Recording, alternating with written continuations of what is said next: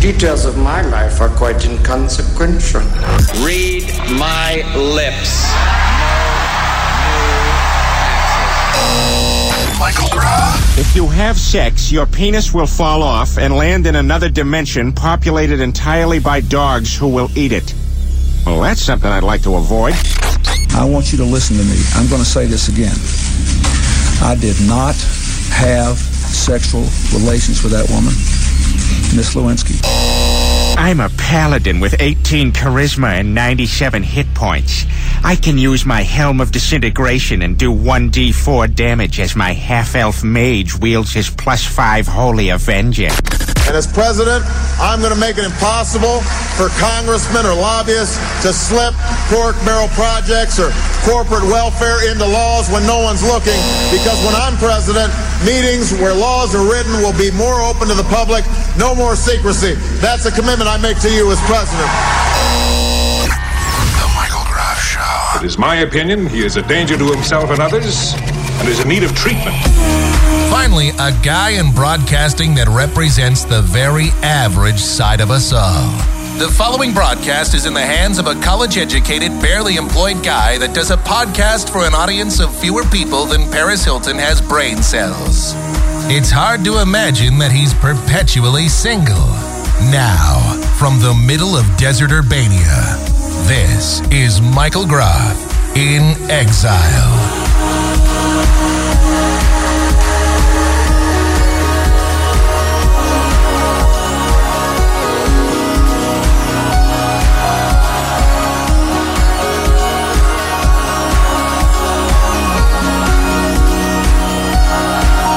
I wonder what we're going to be talking about today.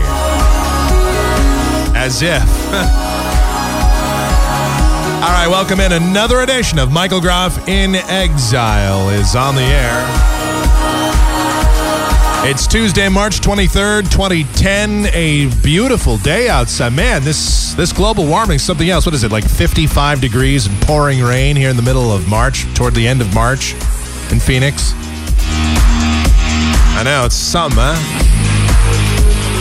All right.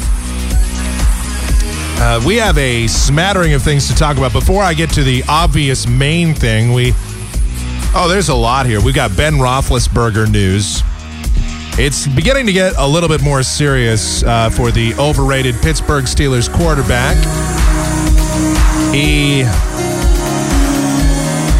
as you may know, he is facing sexual assault. Well, actually, sexual battery charges in the state of Georgia, and the Pittsburgh Steelers not too happy about it. Roger Goodell of the NFL says, the commissioner of the NFL says, there's a problem here. And there could be possible discipline as a result of this. Other things going on. Tiger Woods made an appearance over the weekend on a couple of places, on ESPN and on the Golf Channel. He had a big interview. It was Tiger Woods TV. Tiger, he's coming back to the Masters in just a couple of weeks. That's going to be a media circus.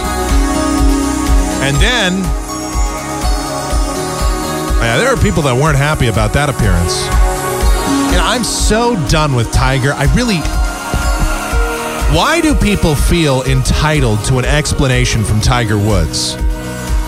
I really have to know why anybody feels like they're owed an explanation from Tiger, as if somehow he owes you an explanation for anything at all. Meanwhile, he owes you nothing.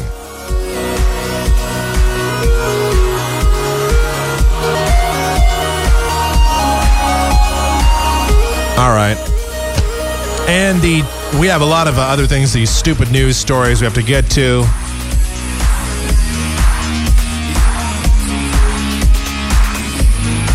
Random sports observation. I have to get to this is just very random. It's very local, but I just have to hit this because I just find this fascinating. And get ready, because those of you that say that I don't like hockey or that I don't ever talk about hockey, well, open up your ears, because this might be the first time I ever make it into the intro of the show talking hockey. The Phoenix Coyotes. And this is a national story, as national as a story about hockey can possibly be. The Phoenix Coyotes This was a team that didn't even have a coach. I brought this up last week, too. I know, I'm talking about hockey twice in a week. The Phoenix Coyotes didn't even have a coach when training camp started earlier this year. And now they are tied for first in the Western Conference. Now, why is that even significant? Well, it's significant because this was an organization that no one knew where it was going to even be located during the offseason. This was a team that's been in bankruptcy court. It is a team that is now owned by the National Hockey League. It is a team that looked like it was on the brink of financial collapse. They were going to be going to somewhere in, God knows, Hamilton, Ontario, some godforsaken place in Canada, and they were going to be bought out by some dude, or maybe Jerry Reinsdorf was going to get them, but somebody was going to come along and purchase this team. So it was a team in disarray. They made 7 trades at the deadline, much to the chagrin of other teams in the NHL. And now, here they are. They are first in the Western Conference, tied for first in the Western Conference with the Blackhawks. And it's a team now that has a capacity crowd the other night, standing room only crowd the other night. Finally, some people are showing up for hockey games here in Phoenix. It's somewhat relevant in the Valley again. It's good for the NHL that a story like this happens. And it's good that for the local economy, it's good for the economy of the NHL that this kind of story continues. So I just thought I would bring that out there. Again, it's a very local story, and here I am on a national show kind of talking about it, but I'm truly fascinated by this story. So I thought I'd throw that out there just before we got started with everything else. All right, obviously, the top shelf story here that we need to talk about first and foremost is healthcare. It is the story that we have been talking about for months and months, seemingly every single show. It seems to be the story that never goes away and immediately lets out a groan from some people who are just tired of hearing about it. It's gotten so ridiculous. Before I even get into the crux of the story, it's gotten so out of hand that I'm not turning on sports radio shows and they're talking about healthcare. And there's nothing worse than hearing like a sports talk show host that knows very little. They might know some rotisserie stats. They may be a guy that knows the NFL. They might know the NBA. They might know that Kevin Durant went off for 45 points last night. That's fine. But I don't want to hear those guys talking about healthcare. When I turn on sports radio, I want to hear about sports. I don't want to hear about healthcare. Instead, I've heard everything but sports on sports talk radio lately. I've heard about Tiger Woods and his infidelity. And I know that's somewhat of a sports-related issue because he's in golf. It's a sports-related thing, sort of. But I don't care. I really don't. I got to tell you, I really don't want to hear about Tiger Woods. Not on a sports show. If you're going to talk about Tiger Woods, why don't you talk about Tiger Woods going to the Masters? And why don't you talk about golf-related stuff as it pertains to Tiger Woods? I mean, we've heard enough of the tabloid crap, the yellow journalism as it pertains to Tiger Woods. So it's enough there. And then I hear about Sandra Bullock and Jesse James, or whatever the hell that guy's name is, and I'm hearing about celebrity gossip on sports radio. When I tune into sports radio, I want to hear about sports. God forbid that I ask that of my sports talk show hosts. And then, God, if I want to hear about healthcare, I'm not going to put on sports radio. And that's a special, the finger is pointed directly at Stephen A. Smith. And there's a lot of guys that did it, by the way.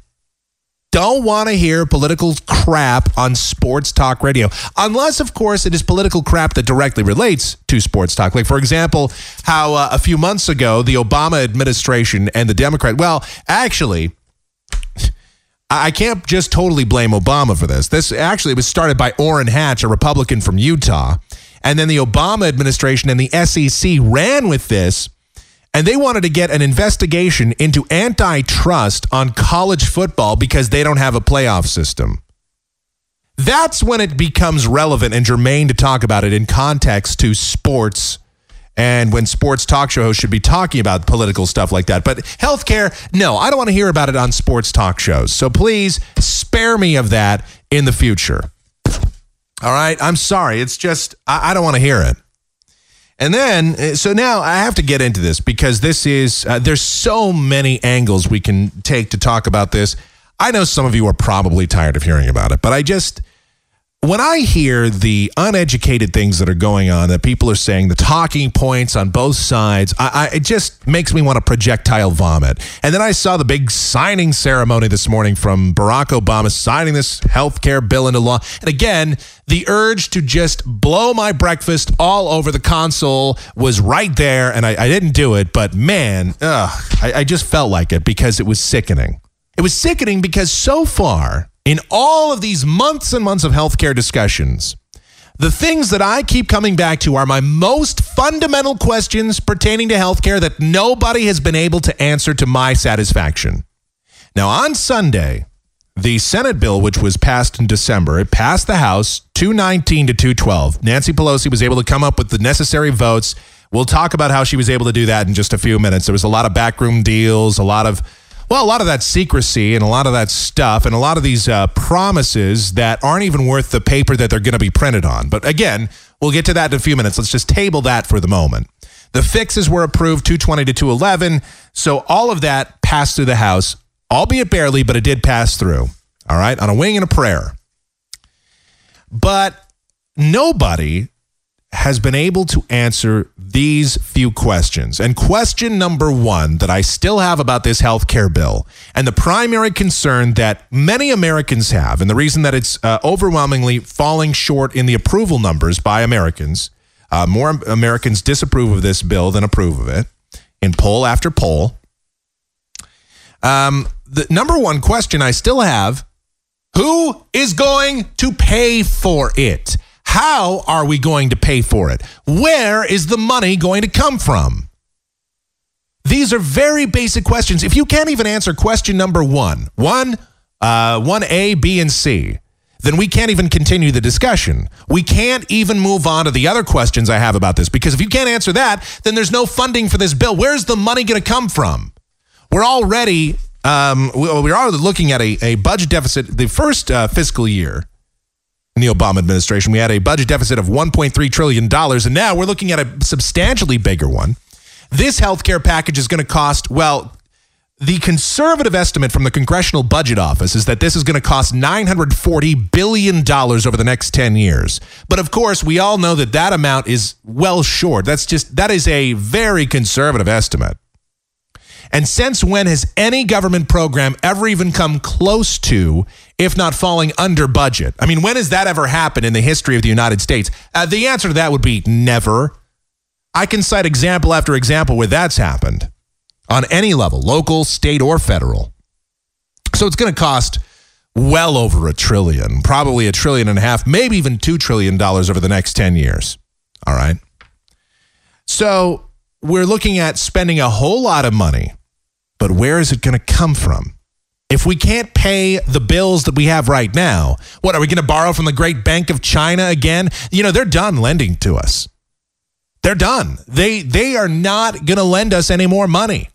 Nobody else is going to lend us money. We can't print money fast enough. It cannot come off the presses at the Federal Reserve fast enough. So where is the money going to come from? That's the first question. And I know there's talking point answers. I'll address the talking point answers in a minute. I have more questions. Like my next question is, how the hell is it constitutional to mandate that people buy health insurance? When in the history of the United States has the government ever mandated that you buy something? Now, if you want to counter, well, Mike, what about people? What about states that say you have to buy car insurance? Number one, that's not a federal mandate. I mean, it is, since all 50 states require you to do it, including the District of Columbia. Okay, fine. But number two, if you choose to buy a car, then yes, you have to pay car insurance. But you still have a choice. You don't have to drive. There are people like me that don't drive. So if you don't drive, then you're not paying car insurance. Therefore, you're not being forced to buy insurance on anything. All right, so that's that issue. But where is the Constitution? Where in the United States Constitution does it say that you have the right, or that the government has the ability to issue a mandate that you buy anything? Where is there a precedent for this? Well, you know people are going to fight that. If you don't have the money to pay for health insurance, you're certainly not going to have the money to pay for the fines on not buying health insurance. And since there's not a public option or single payer system in this bill that even Democrats don't like, even some Democrats, and on the liberal talking point radio, they were all holding their nose and saying, we like this bill. They clearly didn't like the bill either, but here they did. They passed it anyway because it's a step in the right direction. That's like you go to a car, you go to like a car dealership, and you buy a car, and you say to the salesman, hey, is this car any good? The salesman says, well, it's all right, I guess. I mean, it's not the car I'd buy. And then you say, well, what kind of features does it have? What kind of amenities? And the car salesman says to you, well, I can't tell you until you buy it. I can't actually tell you until you buy it. That's what they said about this bill. Well, we can't show you all the good things it does until it passes. Really? All right. And one of the great things it does is force Americans to buy health insurance that under penalty of law, under fines. You get fined if you don't. And I guess if you don't pay the fines, what are you going to do? Go to jail? Are we going to do a system like the IRS does? Are we going to put liens on your property, liens on your house if you don't pay the fine? Some big problems there. And then I have more questions. My next question is, here in the state of Arizona, all right, question number 3. Here in the state of Arizona, we have our own Medicaid system here. We have 310,000 people on the Medicaid system here in the state of Arizona. This bill cuts some of the funding to that. And so the state has to pick up the slack. But guess what? The state says, okay, well, we could try and pick up the slack by changing some of the eligibility requirements for our own state program. And this law says, no, you can't do that. You can't take any of those people off. You can't change their benefits in any way, shape, or form. You can't change those people. You can't change them. It's against the law. So here in the state of Arizona, the state, which is already running over $1 billion in deficit in the last year, the state somehow is going to have to come up with, actually, I think it's more like $2 billion. Anyway, the state that's running in a massive deficit already is somehow going to have to cough up about half the cash to pay for the 310,000 people that are on the state's Medicare system. How is that going to happen? How are we going to do that? Where is that money going to come from? Which again goes back to question number 1. So clearly no thought was put into this. And they try to do lots of great little talking points to try and distract you from this. And I'll give you some of those. I'm going to give you some in just a minute. Let me just finish answering. These are just the basic questions. There's a lot of underlying questions I have too, but I'm trying to just enumerate these for you. All right? My next question is, if this is supposed to somehow cut down on the insurance companies, if the insurance companies are so evil, and why did the insurance companies get a nice payoff from all this? Why did that happen? That's odd. Question number 5. People like Bart Stupak from Michigan. There are congressmen that are that have integrity, and then there are congressmen that do not. And the ones that do not, well, that's most of them. And Bart Stupak is one of these guys that was supposedly an anti-abortion Democrat. Now, I don't think those really exist. I didn't think that abortion was really a partisan issue, but I guess it is, because clearly there were these guys, the Stupak 12 or the Stupak 19, whatever. These guys that were opposed to this bill because it had federal funding for abortions. And they said, we're not going to support a bill that has federal funding for abortion. We just won't do it. And so the president, in the 11th hour, came to these guys and said, look, all right, I'll issue an executive order whereby there will not be federal, which will prohibit federal funding to abortions. And Bart Stupak and his little crowd, they ate that crap up. They said, all right, we're in. Now, that would be all well and good, but here's the problem with that. Those executive orders, they aren't worth the paper they're printed on. You do know that, right? An executive order that contradicts an existing law is not worth the paper it's printed on, because a judge can overturn that executive order at any time. Anytime. And it doesn't have to be a Supreme Court judge that does it. It doesn't even have to be somebody from the 9th or 10th or 4th Circuit. No. A lowly federal judge on his first day on the bench can say this directly contradicts the law of the land, and therefore it is not a valid executive order. It's not a valid use of the executive order power that the president has.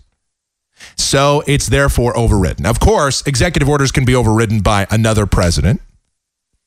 Just like President Obama said he closed Guantanamo Bay with the stroke of a pen.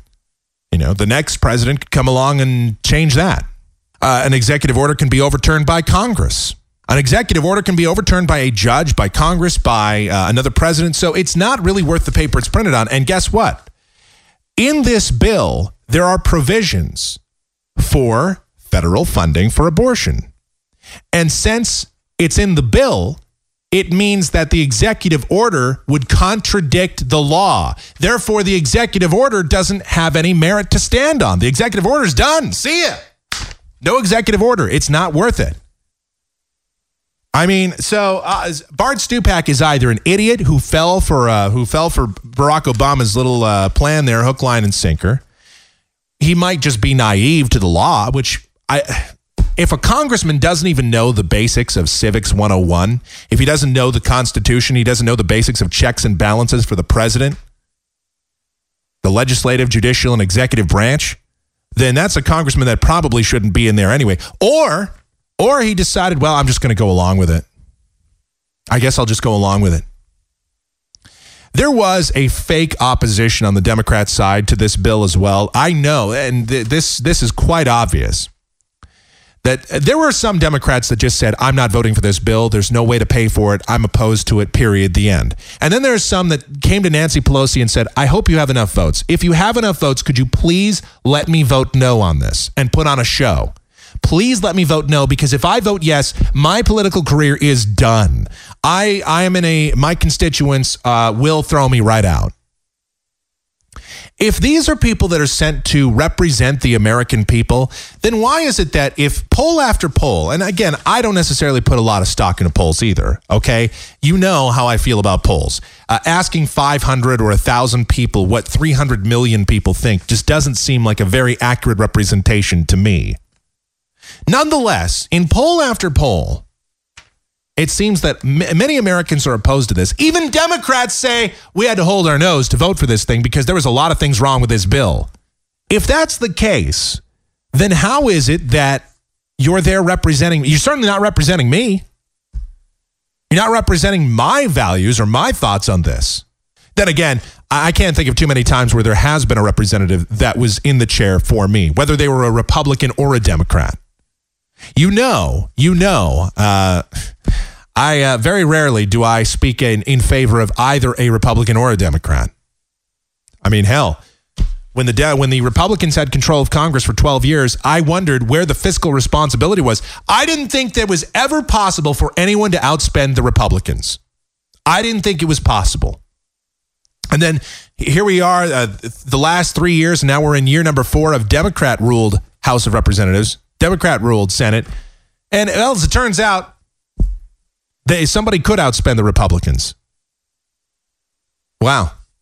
And you wonder why there's such a high anti-incumbent sentiment in this country right now? People are fed up. They're fed up. A lot of people, fortunately, there are at least some people that are asking the same questions that I am about this bill. Number one, where is the money going to come from? How are we going to get the money? Who is going to pay for it?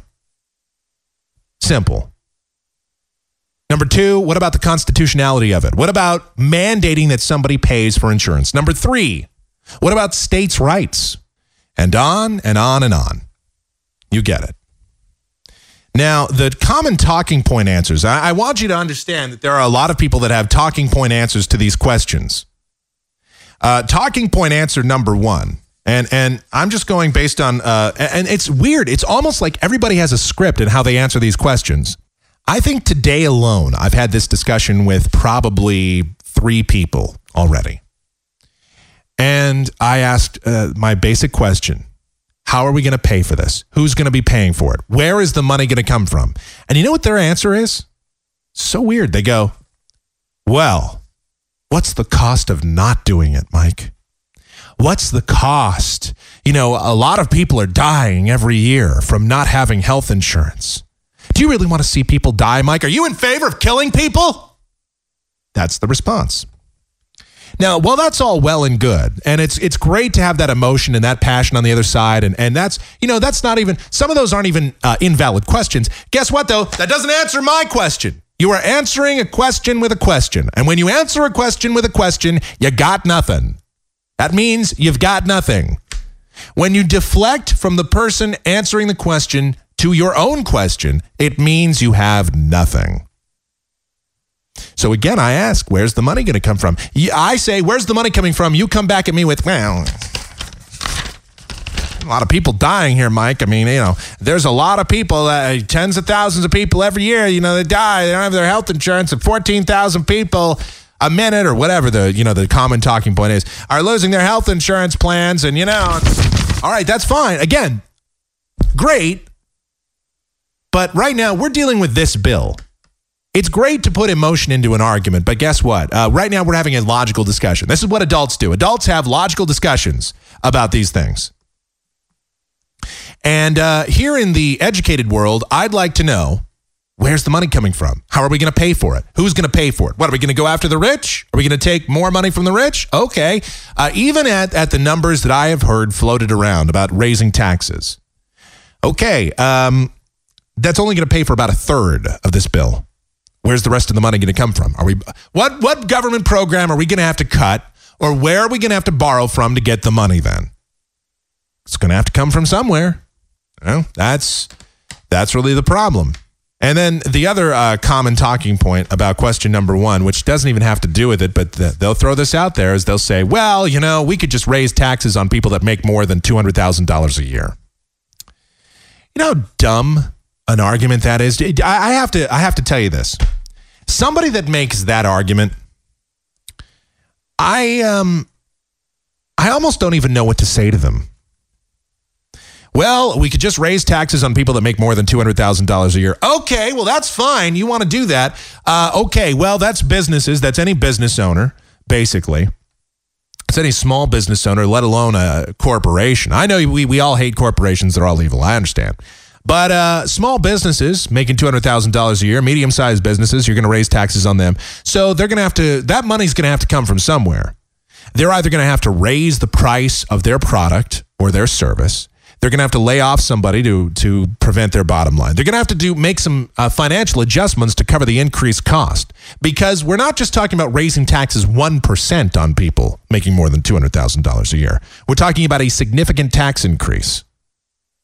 A significant increase. If we're going to pay for what'll be over $1 trillion in cost here, that money's going to have to come from somewhere. And here in the state of Arizona, for example, where we have our own separate system, which we did because the federal system was so inadequate, we tried to do something on a state level. Well, now they're saying what you did on a state level, we're not going to fund it fully. You already have your own program. You could try to qualify for some federal funds, but your budget's going to get cut. For your federal budget to that program is going to get cut now. You're going to have to foot some of the bill. And we say, well, okay, but guess what? We can't afford that. We have 310,000 people in the state of Arizona. We can't foot that bill. So again, that's going to have to be passed along to the taxpayer. And it's not just people making more than $200,000 a year. We actually created a grocery tax in Phoenix. Last I checked, people that made less than $200,000 a year bought groceries. You might say, well, gee, Mike, I mean, it's not that much money. But wait a minute. The president promised that he would not raise the taxes one dime on Americans making less than $200,000 a year. Well, looks like that's, well, I guess he didn't. I guess that is true, because what's happening is that's not from the federal level. That's just a result of the federal bill that the state and local taxes are being increased. That's pretty slick right there. That's pretty slick. I see what you did there. That was clever. Okay, so then when I ask question number 2, that is, how is this constitutional? How can you mandate? When in U.S. history has the federal government ever mandated that somebody buy something? Well, then the common talking point response is, well, Mike, the federal government does a lot of things wrong. We don't regulate the financial industry. We go into wars with Iraq and Afghanistan. We're constantly asserting our imperialism all over the place. We corporate dominated media, blah, blah. They give you all sorts of weird, convoluted responses saying how government does other things wrong. But again, that doesn't address the question. What that says is, well, since the government does a lot of other things wrong, this isn't really that big a deal in the grand scheme of things. Oh, I didn't get that memo either. So what you're saying is 2 wrongs or 5 wrongs or 173 wrongs make a right. Well, last I checked, no. Another wrong, adding more wrongs onto the pile of things that's already wrong doesn't make it okay. It just makes it more wrong, actually. I mean, if you sit there and you say 2 plus 2 is 7, and you say, no, that's not right. Well, then you say, well, it's 8. No, that's just, you've just given 2 wrong answers. Just throwing stuff out there doesn't mean that you're obfuscating the issue is what you're doing. You're deflecting. So, and as I said, so my other questions about states, and they go, well, we're all paying for this in some way, shape, or form. We're all paying for it when we go to the emergency room. Yeah, but that doesn't answer the question either about where the money's coming from the states. And here's the good news about all this. I've got some positive news. This bill is likely not to stick around long. Let's hope anyway. As of today, there are 10 states. Attorney generals from 10 different states plan on filing lawsuits against the feds with regard to this bill. They plan to have legal challenges against this bill. Some of those states included are North Dakota, South Dakota, Idaho, Louisiana. Oh, look who's on this. Illinois, Barack Obama's home state. Well, that doesn't look good. Washington. Now, Washington, a very liberal state, their attorney general is issuing a legal challenge to this bill. Wonder why? 37 states either currently have legislation or are in the process of writing legislation to block parts of or the entirety of this bill. That's pretty significant. That's 74% of the union. For those of you that want to just do the quick math, we're not counting, we're not counting like Puerto Rico. We're not counting the territories. 37 states. State of Arizona has even taken it to another level. State of Arizona on the ballot in November. The state of Arizona is going to do a Clean Healthcare Act, which basically says if the voters approve the referendum that's on the ballot, the agenda that's on the ballot here in November, it will ignore this healthcare plan from the state of Arizona. It will block it entirely. Obamacare will be flat out rejected by the voters of the state of Arizona, and we will not adhere to the federal law that's here. And we will do it under the guise of the 10th Amendment of the Constitution. Now, it's weird. For those of you that haven't taken a Civics 101, the 10th Amendment to the Constitution it gives states their rights. Rights otherwise not enumerated by the Constitution and not specified in other documents are hereby given to the states. So the power is given to the states by the Constitution, by the 10th Amendment. It's a weird thing, the 10th Amendment. So that's what's going to happen here. And then in November, when some 45 seats, estimated about 45 of these democratically controlled seats are going to be lost. And the reason they say that is because a lot of these are in heavy Republican districts. And a lot of these guys that are in those districts voted for this bill, and a lot of them are probably going to lose their jobs. Some of these Democrats are retiring. Some of these are in areas where polls have been running. And again, how much stock you put into polls, but we're talking some areas, polls are trending 70 or 80% in favor of the Republican. Some of these are just places where the incumbent is going to get voted out because the voters, they don't even care who's running against the guy. They just want to see the incumbent out. That's another popular sentiment that's running out there. People just want to throw the incumbents out. And the way things are going in the country right now with the high unemployment, with the deficit spending that's out of control, with this health care bill, with other things that are happening, people are upset. They're upset about the war in Iraq and Afghanistan. They're upset about the attitude of Congress. They're upset because they don't feel they're getting represented properly. And this, again, people on both sides, Republicans and Democrats, are feeling this way. There is an overwhelming feeling of abandonment in their representation by their congressmen, by their senators, by their representatives. I can't say as I blame them. That's the talk on this bill, and we're going to keep you up to date on this. We're going to let you know. There's already been a couple of bills that are out there to repeal this. So when the Republicans take control in November, now they're not going to be able to do it as long as Obama's in the White House. That's just not going to happen. And as long as the Senate is still controlled by the Democrats, there is no way that any repealing of this bill is ever going to happen. The only way that that's going to occur is if you get a Republican-controlled House, Senate, and White House, which the way things are trending and the anti-incumbent sentiment that's out there probably could happen in 2012. Probably. Barack Obama himself even said he doesn't care. He doesn't care as he just feels he's doing the right thing. Even people in his own party feel that this was not a good bill. They feel that there should have been a public option or a single payer system or something else. They feel that this bill was really a very watered down bill compared to what they should have had, compared to what they were told they were going to get. See, Democrats voted for it because they wanted to go along with the president. They wanted to show some solidarity. And Nancy Pelosi insisted, Harry Reid insisted that this was the president's legacy that was on the line here. And these are people that are falling on the sword for the president. And that's very loyal of them. But it could very well cost them their jobs. It very well likely will cost them their jobs. It happened in 1993.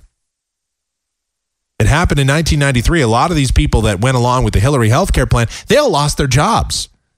That was when there was a sweeping reform by the Republicans in 1994. And then and aside from the 1 year where they did balance the budget, where the Republicans balanced the budget, aside from that 1 year, it was a spending spree. Hopefully, I put that in quotes, italicized and underlined. Hopefully the Republicans have learned their lesson. I have a feeling they haven't. I have a feeling that they'll get in there and they'll screw up just as badly. But let's hope. Let's hope somebody comes along. This would be the part where I go on my mandatory third-party rant, but you all know that that's just unrealistic thinking still in this country, unfortunately. It's unrealistic thinking not because of people like me, but because there are just people are still beholden to the D and the R. They're still beholden to the 0 and the 1. That's the common attitude we have in this country is 0 and 1. That's the attitude. It's an attitude that we really need to get away from. I wish we could get away from it. I would give anything to move away from the binary 0 and 1 polarized mentality that we have. But unfortunately, you and I both know that that's not going to happen. Not now, anyway. It's going to take something a lot worse than this for something like that to happen. All right, it's Michael Groff in exile. We need to take a break. We'll come back. I have to talk a little bit about some other things happening. Believe it or not, there actually is other news going on right now. I know it's hard to believe. And I'm on fire.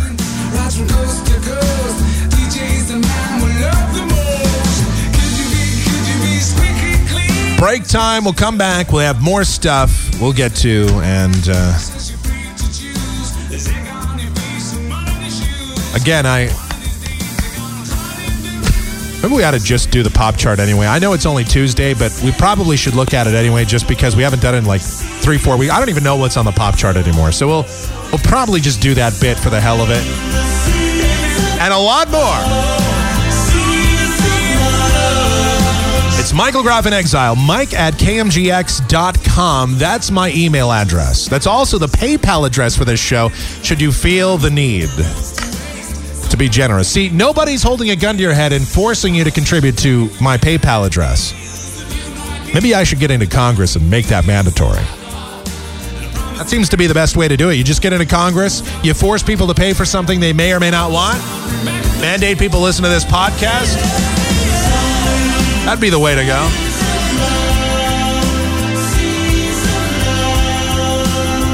Once again, that is Mike at KMGX.com, though. I don't want that point to get lost in the shuffle. AOL Instant Messenger, Michael Groff Show is the screen name. MichaelGroff.com for more information about this show.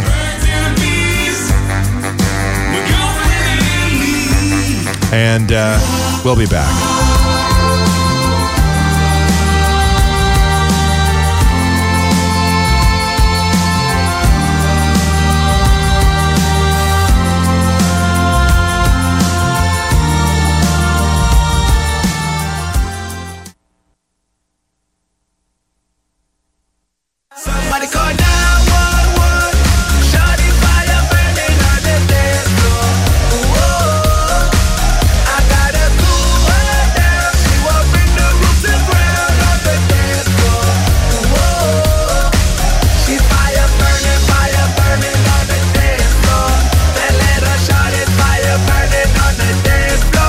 With segment number 2, Michael Groff in Exile on a Tuesday, March 23rd, 2010. Why am I playing this? Why is this being used as a bumper? I was out on Saturday. Actually, a bunch of us went out, and I actually rode the $1 billion mistake of the light rail here in Phoenix. Hey, listen, I didn't get shot, so that was a good start. Well, being downtown Phoenix in the middle of the night, that's a little bit dangerous. But I'm here to report that I suffered no significant wounds, so we only returned a little bit of gunfire. Anyway, went out to Tempe. I actually was in a club this weekend. I was in a couple of clubs this weekend. I had very good company. I was safe. I didn't hurt myself too bad. My legs are still sore. It's Tuesday, for God's sake. I was Saturday. I haven't been in a club in like 6 years. I maintain that. I generally don't dance. I actually did, though. I was persuaded, and it was mostly not even by alcohol. Mostly. It was fine. It was just that now I'm paying for it. And so this is one of those songs that, like, I heard in every club this song is about a year old now. But they blast this song.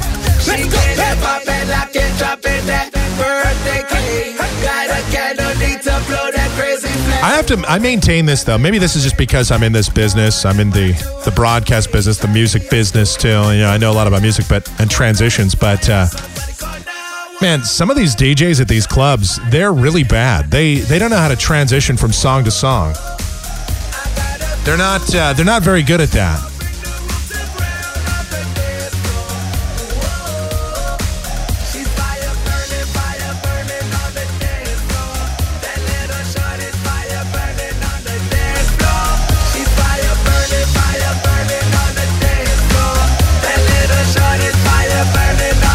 Yeah, they go from this, and then they play some crap, some slow crap. I don't know.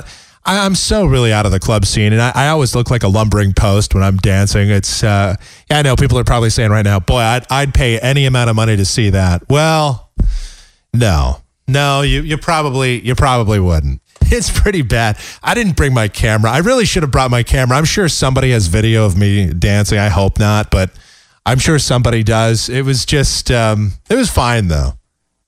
It was fine. I probably should not have eaten fish also. Yeah, we were at like these different places and eating food and drinking. I was responsible. I didn't drink too much. I did eat some fish and chips, though. The fish was what killed me because it's not really good fish. They use like catfish. And it's catfish that, it's loaded down with mercury. Yeah, I started singing that song, that fish full of mercury. I started singing Mercy, Mercy Me while I was eating those. But it was fine. You know, I mean, this is what I was eating catfish and humming this. You don't want to come to Arizona to eat fish. That's fish full of mercury. All right. So no, it was a good time. It was just these songs, and then that Kesha song. That was another one. It was just blaring, and my ears are just now recovering. My legs are really what still hurts.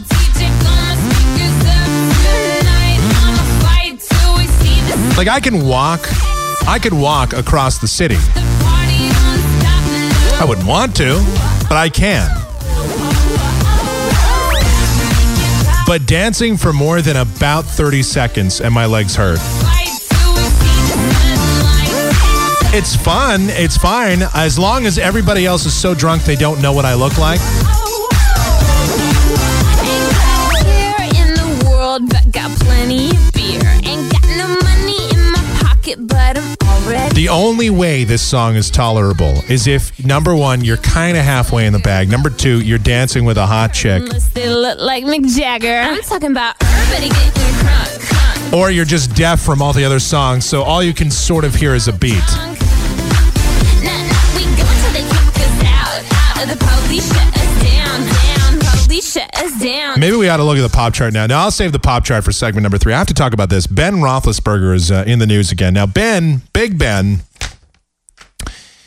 Oh, Benny's in trouble right now. As you may know, for the second time in the last 8 months, he is facing a possible sexual assault charge. Well, this is different. In Georgia, I believe it's called sexual battery, what he's facing. And the situation doesn't look very good. This 20-year-old college student is filing no charges have officially been filed. He has not been officially brought in. They're investigating right now. But the more interesting part of this story is the fact that the NFL is really taking a serious look at this. Commissioner Roger Goodell is looking into Big Ben. And Roger Goodell made an interesting statement yesterday. He said, there's certainly, he said, I've spoken with the Steelers. I've spoken with the Rooney family. And there will be a time where I will meet with Ben. And we're going to have a conversation about these continued behavioral issues. Now, he used the word continued. Now, Ben Roethlisberger, if nothing else, is stupid. And I don't say that, I'm not just calling him a name to call him a name. At the very least, he is stupid. This is a guy that he has this lucrative quarterback contract. All of this money. He's the face of the Pittsburgh Steelers. He's the quarterback for the Pittsburgh Steelers. Not much more prestigious a job can you possibly have in sports than that. Here he is, the quarterback of the Pittsburgh Steelers. And what does he do in the offseason? He goes around riding on his motorcycle without a helmet, without any kind of protection whatsoever, and then gets in an accident. And again, I know people have outside lives, but if you're a quarterback in the NFL, why in the world would you ever ride around on a motorcycle?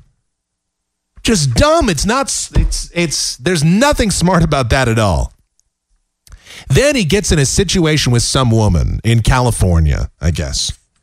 There was a possible civil suit, and then that all got dropped. And that pretty much said all it needed to say. That was a woman that was a gold digger. She saw $1 million athlete. She met the guy. There might have been something, but there probably wasn't because she dropped all the charges. It was the Kobe Bryant scenario all over again. Except there wasn't even sex, supposedly. This wasn't even a case where there was consensual sex. It was just, it was a totally trumped up situation, it looks like. And maybe that's what's going on with this girl, but now there's starting to be a pattern that's emerging. And we've talked about this before.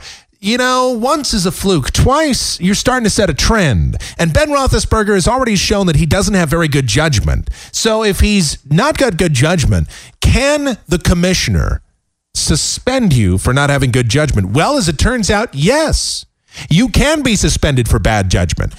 Even if there's an existing policy in the NFL right now. Roger Goodell passed this in 2008. The policy in the NFL is you don't have to be convicted of a crime. There doesn't have to be a conviction There doesn't even have to be an arrest for a crime per se. If you engage in character that is detrimental to the image of the league, you can be penalized. You can be suspended. Again, it doesn't necessarily have anything to do with whether or not you're arrested. Obviously, if you are, if there's a situation like Pac-Man Jones, who had this long rap sheet, and he was just a guy that it was clearly obvious.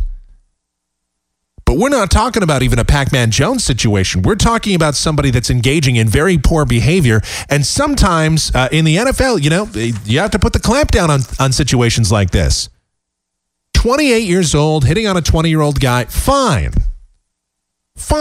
Hit on a 20-year-old girl, hang out. But understand, 20-year-olds are really Lucifer incarnate.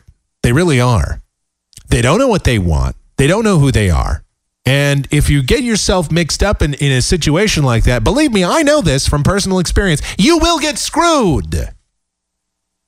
I didn't get hosed like Ben Roethlisberger's getting hosed. There was nothing, there was no criminal situation with me.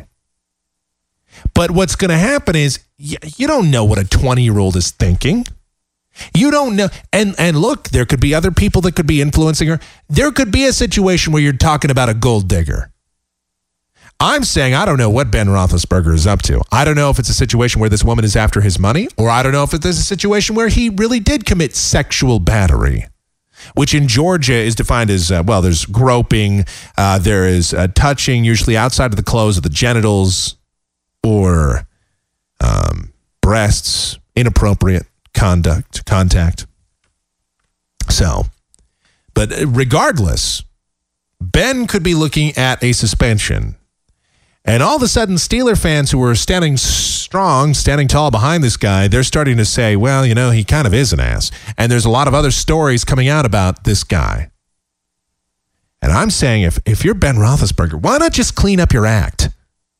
Why not just mellow out? Why do you have to go out and chase after chicks all night?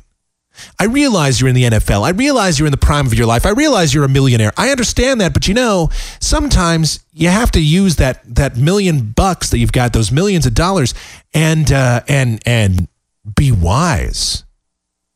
You have to be very wise with that money. You want to keep that money, don't you? You want to really hold on to those bucks. See, this could be another situation of a guy that's got $1 million arm and a 10-cent brain. And if that's the situation, well, you're not going to have that $1 million for very long then. You're not going to have all that money for very long. You're going to be out of it very, very soon, unfortunately, for you. I really don't care. And then Tiger Woods.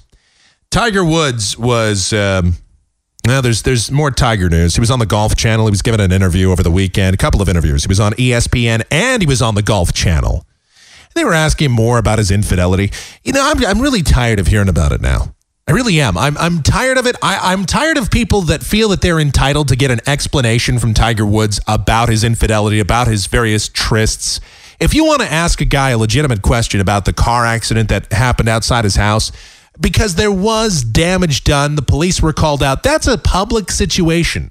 The public can find out that information. Police reports are a matter of public record. Okay, so that's all public. But anything that goes on between him and his wife beyond that, and any situation that he has with another woman or other women, well, who cares? I don't know why people feel that I know he made this apology. He said, well, I do an apology to my kids. And he does, I guess. Sure. But he doesn't owe an apology to kids everywhere who look up to him and people that look up to him. No, you don't owe an apology to them. You don't. People that look up to a professional athlete, this is a lesson in life you're going to learn very quickly. If you look up to Tiger Woods because you perceive him to have good morals, because you've never heard anything bad about him up to this point, and that because he's such a great golfer, you perceive him to have good morals, then that's your problem. You are putting false attributes, artificial attributes into somebody where they're not deserved, they're not earned. I mean, I say the same thing about people that look up to me, if somebody does. I'm a good guy, I think. But maybe I'm not I'm not the greatest guy in the world. I mean, we all make mistakes. That's the thing. Tiger Woods, he didn't just make mistakes. Those aren't mistakes. Those aren't mistakes at all. He went out and intentionally did all that. That was all intended. And then all the stuff, his chat messages, all of his various texts that he gave to that to one of the women that he was with, that came out. That came out. Oh boy, you should have read some. He's into some weird stuff, man. Well, I'd like to. He's talking to these women about peeing on them, and he wants to see. He wants to get with like a couple of women at a time, which is, I guess, normal fantasy stuff. But then, like, he wants to slap this girl in the face, and then she begs him for more sex and begs him to put it in her and stuff. I mean, a lot of his fantasies that he writes in these texts, they center around him, and they center around stroking his ego more than any other part of his body. That's really what they talk about. They talk about really boosting his own ego. Oh, you're going to want it from me, and you're going to tell me how good it is. And okay. Yeah, I hate to tell you this, but Tiger, what a douche. He really is. Tiger is really he is an unmitigated disaster, this guy. Man, I mean, he's done in terms of reputation. I mean, he's done. But at the same time, you know what's weird? He is still just a guy. And people that say, and he's talking about, I'm still doing things for my sex addiction. He doesn't have sex addiction. He has a penis. He's a penis, and he wants to be with women. The problem is he should never have gotten married, and he should have never had children. But now he does, and he should remain committed to them. But he can't. But it's not an addiction. It's not an addiction like a drug addiction. He wants sex. And he doesn't know the proper socialization. He doesn't have proper socialization skills. He has terrible psychological issues as a result. And the reason that he has all that is because of his upbringing, because of his mother and father who, he apologized for embarrassing, I guess, but really he should be upset at his mother and father for not giving him proper upbringing. But okay, put all that aside. He should know how to act like an adult, for God's sake. What he's doing, he doesn't even go out and hit it and quit it with these women. He doesn't go out to have one-night stands. He's going out and trying to build relationships with each one of these people. He has an ego issue. You'd think a guy with $1 billion wouldn't constantly need to have his ego serviced, but he does. It's weird. He's a fascinating psychological study, to say the least, but really as a human being, kind of deplorable. But I think for anybody to feel that they're entitled to an explanation about what's gone on, any discussion outside of golf, if you feel that you're entitled to that, you're just as bad as he is. You're part of the yellow journalistic crowd. You're part of the gossipy, eat up the Hollywood crap TMZ crowd that's out there that's so pervasive. That crowd really bothers me. Oh, I got to know the dirty details. I got to know what he was up to. I got to know, man. I got to know what he was doing with these chicks in bed. I want to know the size of his penis. I want to know. Really? You want to know all that? Why? Who cares? Well, my life is completely boring and inadequate, so that's why I want to know all that stuff. Oh, well, then I get it. That's really why. Because all these other people, they live such a boring, empty, shallow existence. They need to know what's going on with Tiger Woods all the time. And while my existence might be fairly boring, even I don't lead a boring enough existence to where I would want to just hang out and get to know everything, every little intimate detail about Tiger Woods every 5 seconds. I mean, that doesn't make any sense to me at all. I'm sorry. But Tiger made the rounds this weekend. There's going to be more questions that are going to come out, and it's going to be a circus at the Masters. And I'm sure the Masters doesn't necessarily appreciate the fact that he didn't participate in any other tournaments leading up to the event. I'm sure they don't necessarily appreciate the fact that he's not really been answering a lot of questions, because they'd probably like to get as much of the circus environment out of the way, but it's not going to happen. it's not. He's going to go to the Masters, and they're going to try and shield him from some of this, I'm sure. They kind of have to. But they can't shield him from everything. They ask him, what does he expect the reaction from the galleries to be? Well, he said he hopes he gets a few claps. There are people that say, well, if he makes a couple of birdies, everybody will just forget what happened. There are people that are that way, but, he had a Q rating. A lot of celebrities, they all get measured by their Q ratings, their popularity ratings. Tiger Woods, just a couple of years ago, had a favorability rating, a likability rating of 85%. Now it's 35%. So he went from more than 4 out of 5 people, almost 5 out of 6 people. 5 out of every 6 people, like him. They think he's cool. Now it's like 1 out of 3. That's not so good. Me, I don't put people up on these pedestals. I don't believe in all the hype. I don't believe in all the BS that surrounds these people. Maybe this sounds cynical, but I kind of assume that people are they're humans, okay? They're going to make mistakes. Some people are actually just going to be douchebags. They are. Some people are just assholes, and this is a problem that people don't understand. Just because a guy is good at a sport, and just because you think he's clean, just because he may be articulate, he may look good, he may be able to play the sport well, he may give all the nice cliche answers whenever he's interviewed by the media, that doesn't necessarily make them a good guy. It doesn't. Again, I'm an actions guy. I believe in what you do defines who you are, not what you say. Yes, what you say is nice, and you should say the right things, but then you should act upon them. Words are great, and I think words are important, but I've learned my lesson. And my lesson is words don't mean anything if there's not actions to back them up. And that's the problem here. That's the problem with Tiger Woods. There need to be actions to back up what he's saying. And I don't think there are. That's my problem. Then again, I don't really care because Tiger Woods doesn't owe me anything. Do I really think much less of him? I never really thought much of him in the first place. I mean, now I know who he is and kind of what he's up to. I think it's sad for his wife and his kids especially.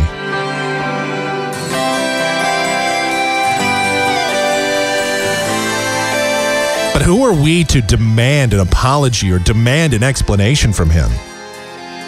But there are people that do. It's weird. All right, Mike@KMGX.com, the email address. That's also our PayPal address for your contributions to the program.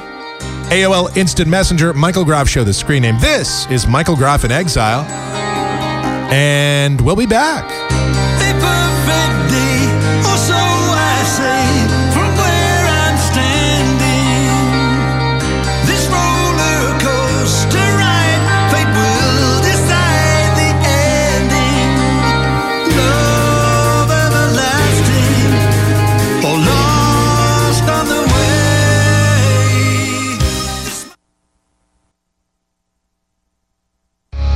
I gotta tell you, baby, if it's alright, want you to rock me all night. Baby, if it's alright, want you to rock me all night,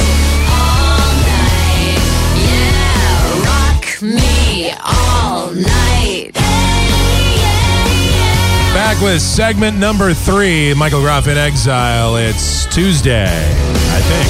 I wanna play Xbox on your floor. Say hi to All right. your roommate who's next door. Mike@KMGX.com, the email address, and our PayPal address also. MichaelGroff.com for more information relevant and germane to this program. Don't exist. You don't even know who this All right. is. Also, Michael Groff Show, AOL Instant Messenger, for that instant gratification that you so want and desire. Feedback from me, of course.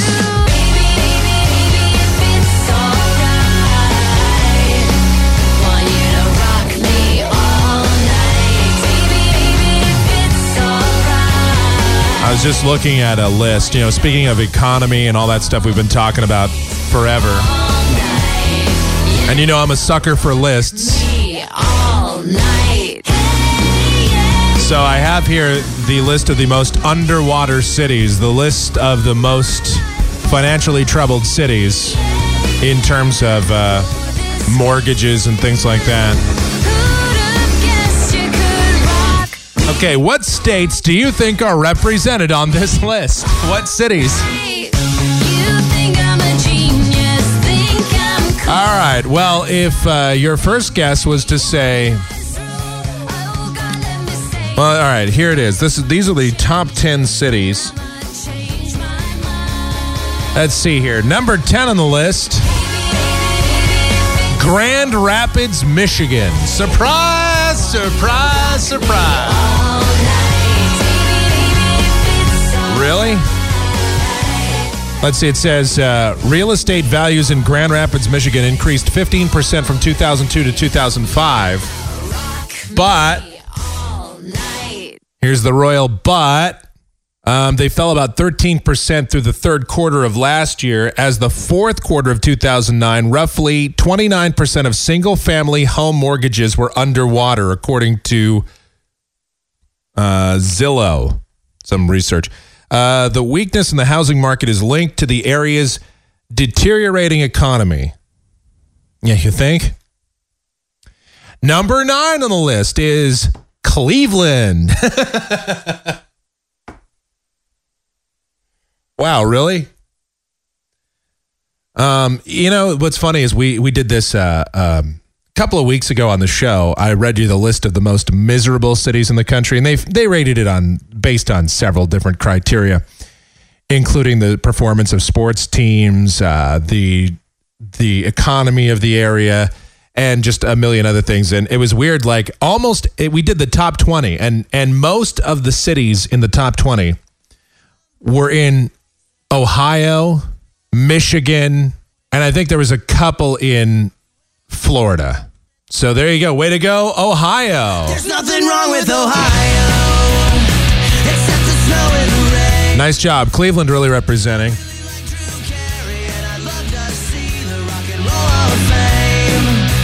Let's see. Home prices in Cleveland increased 13% from 2002 to 2006, but then fell nearly 15% through the third quarter of 2009. Sounds very similar. Quote, there was a little bit of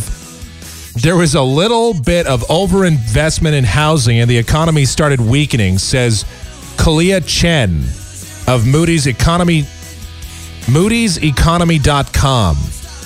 Quote, Cleveland entered recession before the rest of the U.S., and I think weak economic conditions have pulled down home prices. Exposure to subprime lending has also played a role in the real estate market's decline. Roughly 32% of single-family home mortgages were underwater as of the fourth quarter of last year. Wow. I mean, that's just... That's sad. All right, well, there you go. That's what's going on. Number 10, number 9. Again, I'm always a sucker for countdowns and lists like this. Anytime you present me with something like this, I'm always going to read it on the air. All right, number 8 on the list. Now, this is a little bit different. Memphis. Home prices in Memphis didn't surge as aggressively as other markets during the boom, but pockets of subprime mortgages coupled with a modest slump in prices over the past 3 years have created notable concentrations of negative equity. Real estate values increased by about 12% from 2002 to 2006, but prices then fell nearly 18% through the third quarter of 2009, and so on and so on. Number 7 on the list, Minneapolis-St. Paul. Wow. Although this area is far removed from the city's most closely associated with the housing bubble, home prices in Minneapolis-St. Paul inflated significantly in the early and mid parts of the decade. And then, home values, get this, in Minneapolis, and this, I knew this was happening. Like when I went up there in 2002 and visited, I was like, wow, you people pay $200,000 for a house in Minneapolis? I mean, listen, I love Minnesota, okay? It's one of the places where when I get to be an old fart, I'll probably retire. You know, a lot of people would come to Arizona. See, I'd be the opposite. I'd go to Minnesota. Probably not for the winter. I don't know, maybe I would. It's one of those places, I love it there. But I wouldn't spend $300,000 on a house in Minnesota. I'm sorry. I don't care how nice it is. It's Minnesota. Home prices in Minneapolis, St. Paul inflated significantly, up 34% from 2002 to 2006. Brad Fisher, the president of Minneapolis Area Association of Realtors, said that subprime lending played a key role. Quote, outside of the coast, the Minneapolis-St. Paul area was one of the highest subprime loan areas. So we've paid a price because of that. The subsequent 29% decline through the third quarter of 2009 pulled nearly 39% of single-family home mortgages underwater. Wow. Number 6 on the list, Bend, Oregon. Yes, good old Bend over. Bend, Oregon. Now, that doesn't even... Like 12 people live there. What, did every single house in Bend, Oregon go bad? Let's see. From 2002 to early 2007, home prices in Bend, Oregon jumped by 99%. So they went from $100 to $198 for a house. As second home buyers and retirees were drawn to this community, but after the housing bubble and the economy eroded, home prices then slumped 32%. We are seeing homes that people bought for $2.5 million now selling for under $1 million. $2.5 million homes in Bend, Oregon. How many people could even... I know where it is. I actually just happen to know where it is, but could anybody locate Bend, Oregon on a map? Let's see. Number 5 is Greeley, Colorado. 45% of single-family mortgages are underwater in Greeley. Wow. Number 4, Orlando. Let's see. According to this, 48% drop in housing prices. 58% of single-family mortgages are bad. Number 3, represent Phoenix, Arizona. Here we go. As exotic mortgage loans and investor demand swept through the market, home prices in Phoenix jumped more than 101% from 2002 to 2006. Jay Butler, an associate professor of real estate at Arizona State University, says many people that purchased property in Phoenix during the boom felt pressure to get in on the action. Quote, you had real estate seminars all over the place. You had to flip this. You had way too many flip this type shows. So yeah, they had here in Phoenix, it was just out of hand. What would happen is people would come along and they'd get these houses for like $100,000. Then they'd turn around and flip them for about $300,000. And some people made a ton of money in the real estate market here in Phoenix. I mean, people made money hand over fist for a while. When I knew it was getting out of hand was this neighborhood I live in. And there was a house on the corner. Now, keep in mind, I live in an okay neighborhood. Okay, it's okay. You know, it's not. I don't live in a slum land. All right, I don't live in South Phoenix. I don't live in a house where every place, where it's just marked up by bullet holes. But at the same time, I don't live in North Scottsdale. Okay, I don't live way up there. It's just a nice middle class neighborhood. But the problem is, you had a house that was on the corner here selling for $500,000, and I knew we'd hit ridiculous when there was a house here on my street selling for $500,000. I knew right away, okay, I said, this is enough.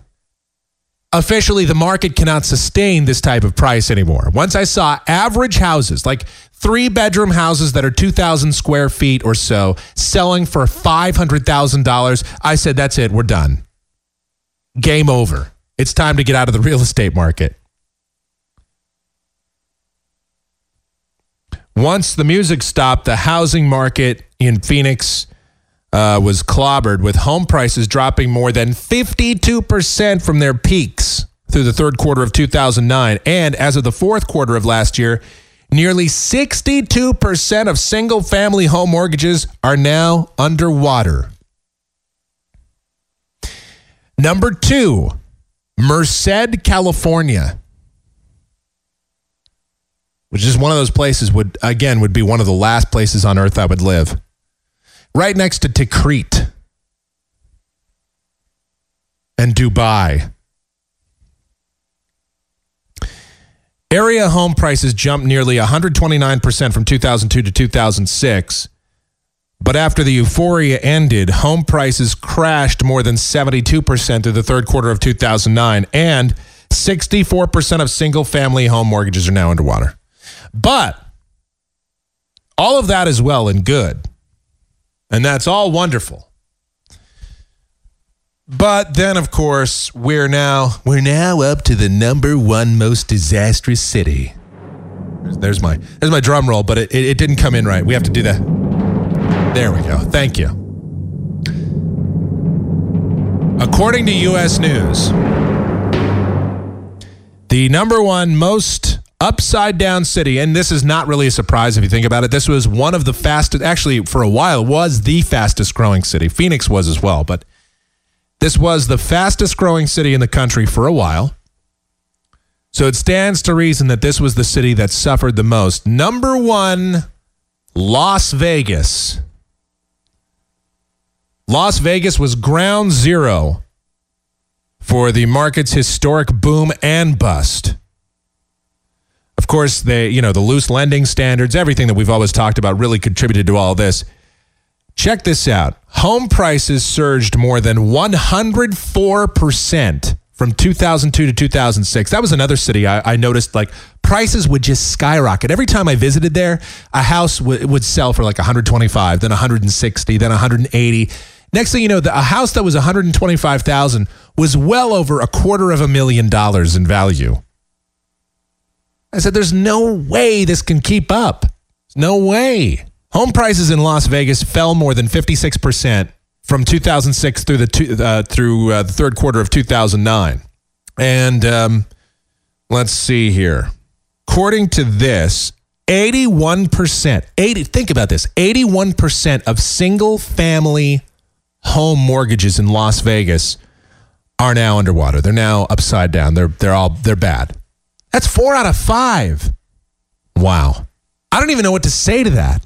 That is a ridiculous, that's just unbelievable. But you see, you knew how to happen. This is the problem when you have a big-time housing bubble like this. It's just like anything.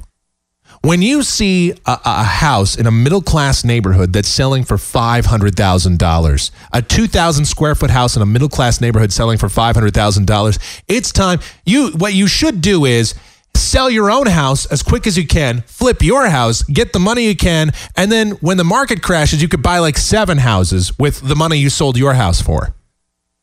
That's how you play the real estate game. That's how some people really did play this. I know a guy that basically did that. You buy up all this land, and then like the bubble just gets way too big. You flip something at the last minute, and then boom, everything crashes. And now you can basically buy a city block. There are houses in this neighborhood that were selling for $500,000 that now sell for $100,000. I mean, you consider how far they went up. It always is going to happen. This is a general rule of economics. It's one of the first things you learn about in basic economics. No matter how inflated a market gets, no matter how out of control a market gets, it will always eventually correct itself. If the market gets too low, the price will eventually come up. If the market gets too high, it gets too overinflated, too high in value, it will always come down. The Dow Jones Industrial Average is the perfect example of this. People invest in stocks and they just keep buying it and buying it and buying it.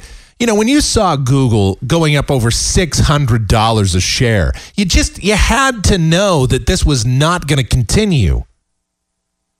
When you saw oil prices at $147 a barrel, I said on this show, I kept screaming on this show over and over, that there's just no market sustainability here. Who can afford it? Everything priced itself out of the market, so everything had to naturally correct itself because then nobody was buying product. Nobody was able to buy or afford houses anymore. Everybody that wanted to flip them, flipped them. Nobody could afford the new ones. And of course, the lending standards got to be so ridiculous that, banks were giving people that made $50,000 a year, they were giving them $300,000 loans. They were giving these adjustable rate mortgages. People that bought adjustable rate mortgages, most of them didn't even know what they were getting. You had a combination of really stupid people combined with really greedy people combined with a market that was out of hand. And the combination was lethal. Las Vegas, Merced, Phoenix, your top 3 cities for just bad mortgages. No surprise. And I'm sure other cities in the Southwest a lot of cities in the Southwest were up there. I wouldn't be surprised if places like Tucson, godforsaken places like Pahrump, Nevada, home of Art Bell, though. Now, I'm sure that those places did not fare too well. Wow. All right. Something that we haven't done on the podcast for a while because, I haven't done a podcast on a Friday in a while. So what I'm going to do now is we're going to just break format. I'm going to rebel. That's it. I'm doing it, man. You're doing it. You do. So let's hit it. It's time to take a look at the favorite segment here.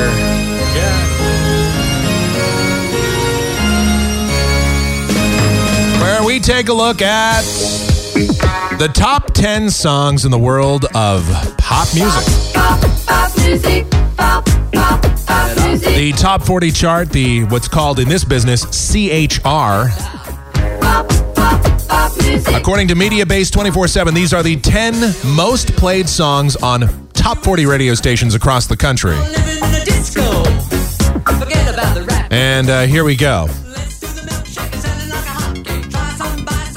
People seem to like the segment.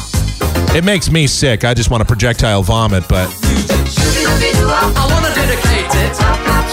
Everybody made it. Infiltrated. At number 10, speaking of projectile vomiting, I just heard this song a minute ago. This is Rihanna with Rude Boy. Oh, yeah. Come here, rude boy, boy, can you get it up? Come here, rude boy, boy, is you big enough? Take it, yeah, baby, yeah, take it, yeah. Is there any redeeming aspect to this? Come here, rude boy, boy, is you big enough? Take it, yeah, baby. Sounds like every other Rihanna song, though. Tonight I'ma let you be the captain. Tonight I'ma let you do your thing, yeah. Tonight I'ma let you be a rider. Giddy up, babe. Tonight I'ma let it be fire. Tonight I'ma let you take me higher. Tonight, baby, we could get it on, yeah. We could get it on, yeah. Do you like it, boy? Want what you want. Give it to me, baby, like boom, boom, boom. What I want is what you want, nah. Is it safe to say that they're officially out of ideas for songs? Is it over? Is music as we know it, has the music died? Is Don McLean right? Is this the day the music died? Actually, I think we've officially determined that sometime in 1993 was the day the music died. Might have been about the time Informer by Snow came out.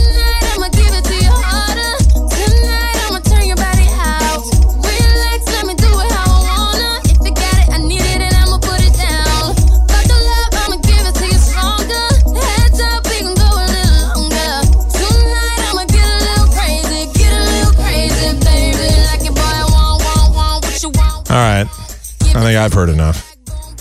I think I heard enough about 2 minutes ago. All right, number 9. It's still on the chart. This song has been on the chart for... I don't know how long it's been in the top 10, but it's been on the chart for about almost a year, believe it or not. It's Lady Gaga and Bad Romance.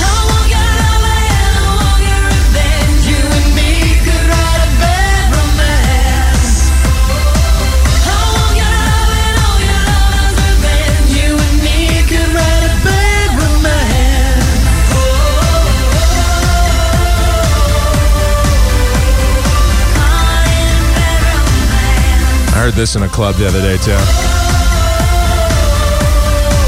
At least I think it was this song. Could have been any of Lady Gaga's songs, but it was so loud, who even knows?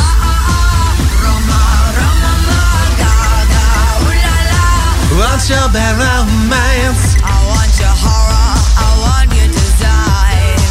Cause you're a criminal. All right. As long as you're mine, I want your love.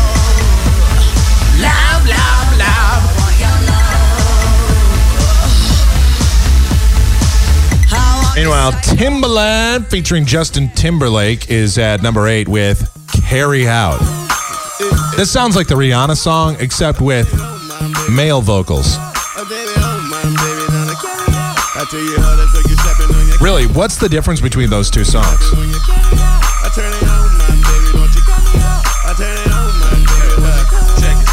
Baby, you're looking fine. I have you open all night like your IHOP. I'll take you home, baby, let you keep me company. You give me some of you, I give you some of me. You look good, baby, must taste heavenly. I'm pretty sure that you got your own recipe, so pick it up. I guess because I'm not a chick, I don't get the whole Justin Timberlake phenomena.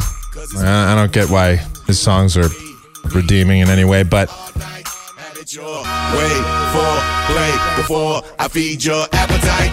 Let me get my ticket, baby. Let me is his star fallen yet? We can only hope. Number 7, Orianthi with According to You. This song was almost number 1, actually. Okay, but that's not going to work. All right, let's try this again. Number 7. Here we go. This is the pop version.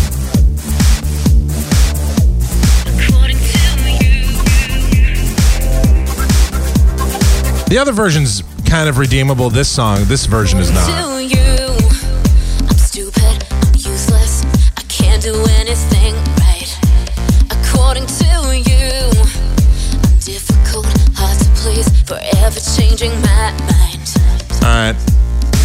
I'm a mess in a dress, can't show up on time, even if All right, wind some more. Number 6, it's Young Money featuring Lloyd with Bedrock. I can make your bed rock. I can make your bed rock, girl. I can make your bed rock. I can make your bed rock. She got that good. She Michael Jackson bad. I'm attracted to her for her attractive verb. And now we murder. Okay, number 5. Lights out and she still shine. I hate to see her go, but I love to watch her leave. I keep her running back and forth. Soccer team, cold as a winter's day, hot as a summer's eve. Young money thieves, steal your love and leave. I like the way you walking, if you walking my way. I'm that Red Bull, now let's fly away. I just hit the microphone on my crotch. All right, And I'm the case, I'm gutter. Okay. All right, this is a hazard. This is hazard pay here. I talked about this earlier. This is another one of those club songs where they play like a half an hour version of it. But it's Kesha with a $sign. TikTok.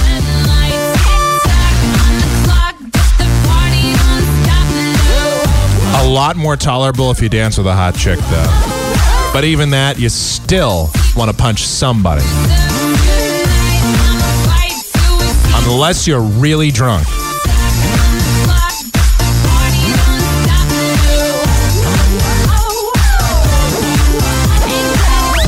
In the world, but got plenty of beer. Ain't got no money in my pocket, but I'm already here. And now the Jason Derulo has the privilege of being at number 4 with In My Head. This is the guy that... There it is. The guy that says his name in every one of his songs. Come on. Everybody's looking for love. Jason Derulo. Ain't that the reason Jason Derulo. You ain't gon' find a dance with him. No. Have I mentioned Jason Derulo? Just leave with me now. Say the word. Derulo. I'll be your teacher. Derulo. Haven't said my name in 5 seconds. You'll see a side of love you never know. Derulo. See it going down. In my head, I see you all over me. My God help this culture.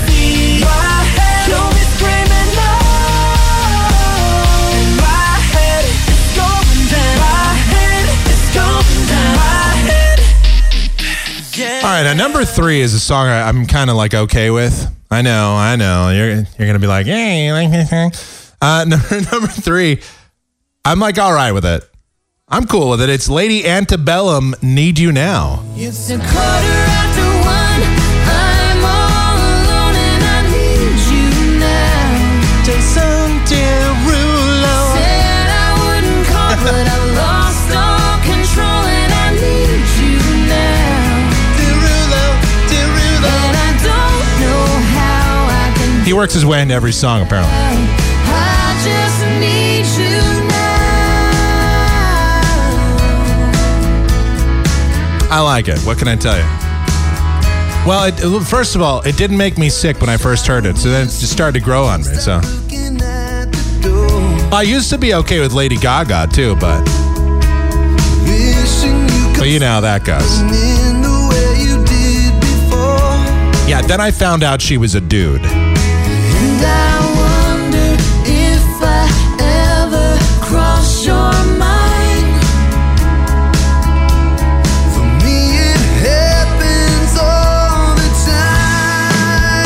It's 1:15. I'm a little drunk and I need you now. Said I wouldn't call, but I lost all control and I need you now. And I don't know how I can do without.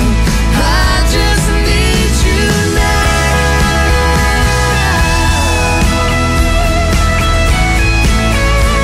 Appropriately enough, at number 2, it's the Black Eyed Peas. I'm a bee.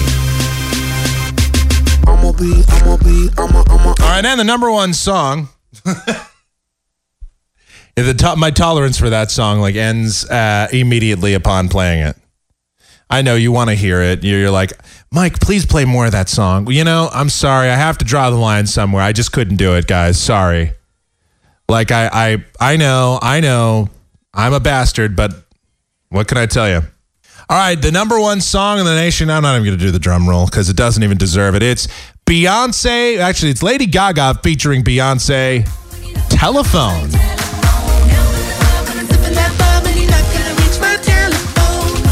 Just turn off your damn phone if you don't want it ringing all the time.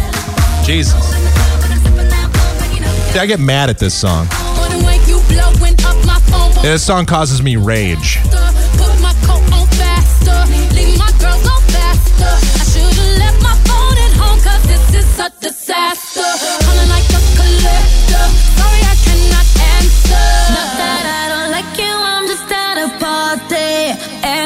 Sick and tired of my phone ringing. Sometimes I feel like I need to put my voice on auto-tune. I should do this show one day in auto-tune. That'd be awesome. Let's talk about Barack Obama and the health care. I need to do that. I do have auto-tune on this. One of these buttons or switches or programs, something in here. I do have auto-tune. I've played with it before. So anyway, that's your pop chart.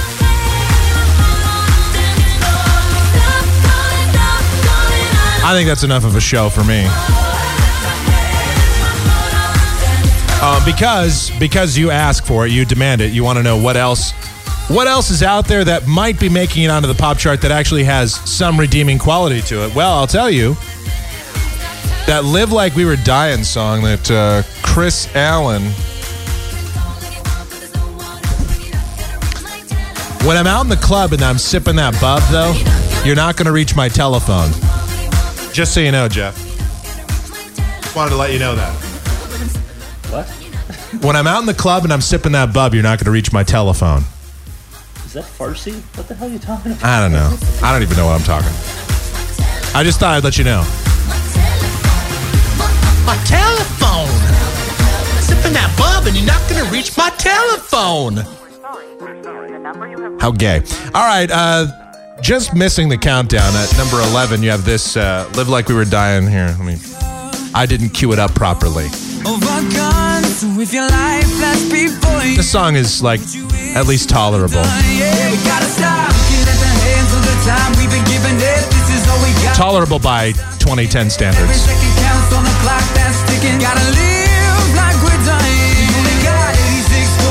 Seconds in a day to turn it all around or to throw it all away. Gotta tell them that we love them while we got the chance to say. Gotta live like we're dying. It kind of grew on me a little bit, I will admit. It's one of those songs that after you hear it about 734 times, you decide that you're numb to it and it doesn't bother you. Actually, it's really not even that bad.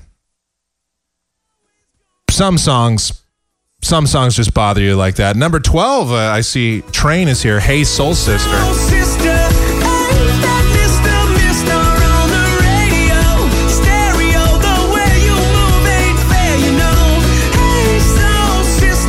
I'm actually a pretty big Pat Monahan fan, so.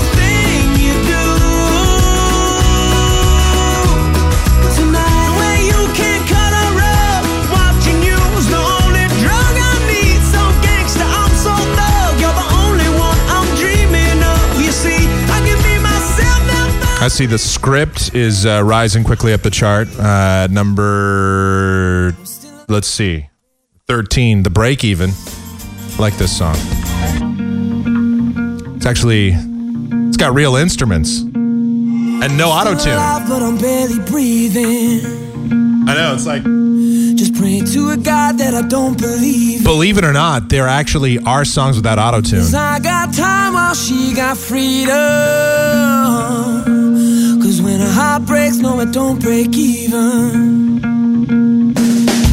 The best days will be some of my worst.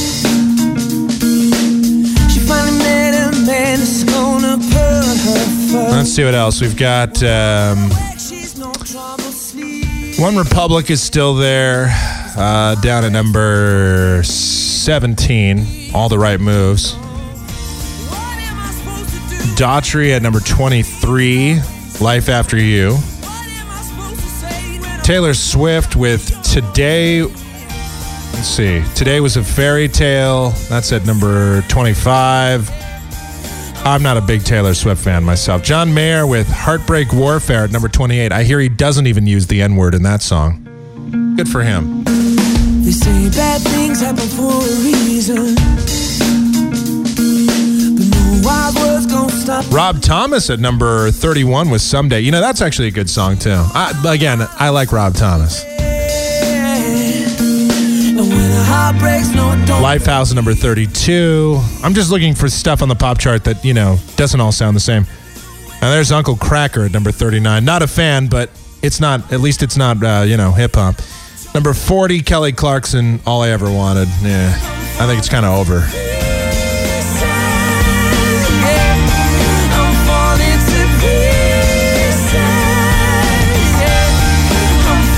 All right, let's see. That's a look at your pop chart. So, if you're looking for the good songs, there's a few, but you have to look, you kind of have to scour it out, and you kind of have to look away from the top 10. Unless you're like me and you like Lady Antebellum, which I do. So, big snaps for me. All right, well, that's it. We're out of here. Tomorrow on the show, I'm sure we'll have more talk on healthcare. We'll get to more stuff. I mean, there's way too much to talk about as it pertains to all that, unfortunately. I think we'll be talking about the healthcare issue and things related to it. Probably, I'm going to guess from now till Tisha B'Av. Into perpetuity. In other words, a long time.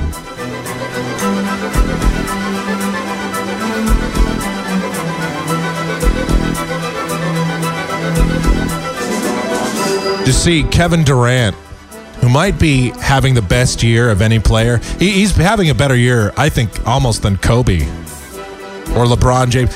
He scored 45 points last night, Kevin Durant.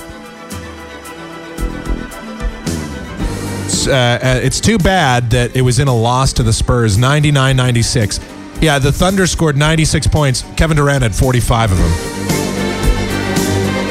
How many games has he scored over 25 points this year? It's like 11,800, isn't it? It's just...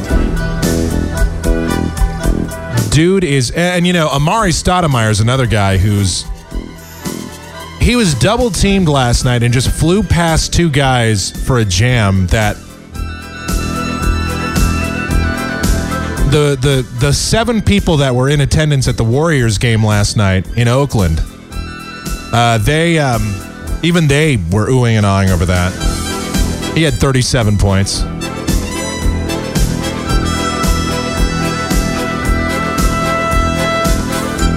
Yeah, he had 37. Jason Richardson had 34 points. The Suns, I was disappointed. They only scored 133 against the Warriors. Well, I mean, it was a hard-fought game. It was 133-131. I told you I was going to go and take the over. I wish I would have. And, if I could just get to Vegas, I'd bet the 2 nickels I have in my pocket right now for that. Only in a place where sports betting is legal, of course. I would only advocate that you do it in a licensed casino in Nevada.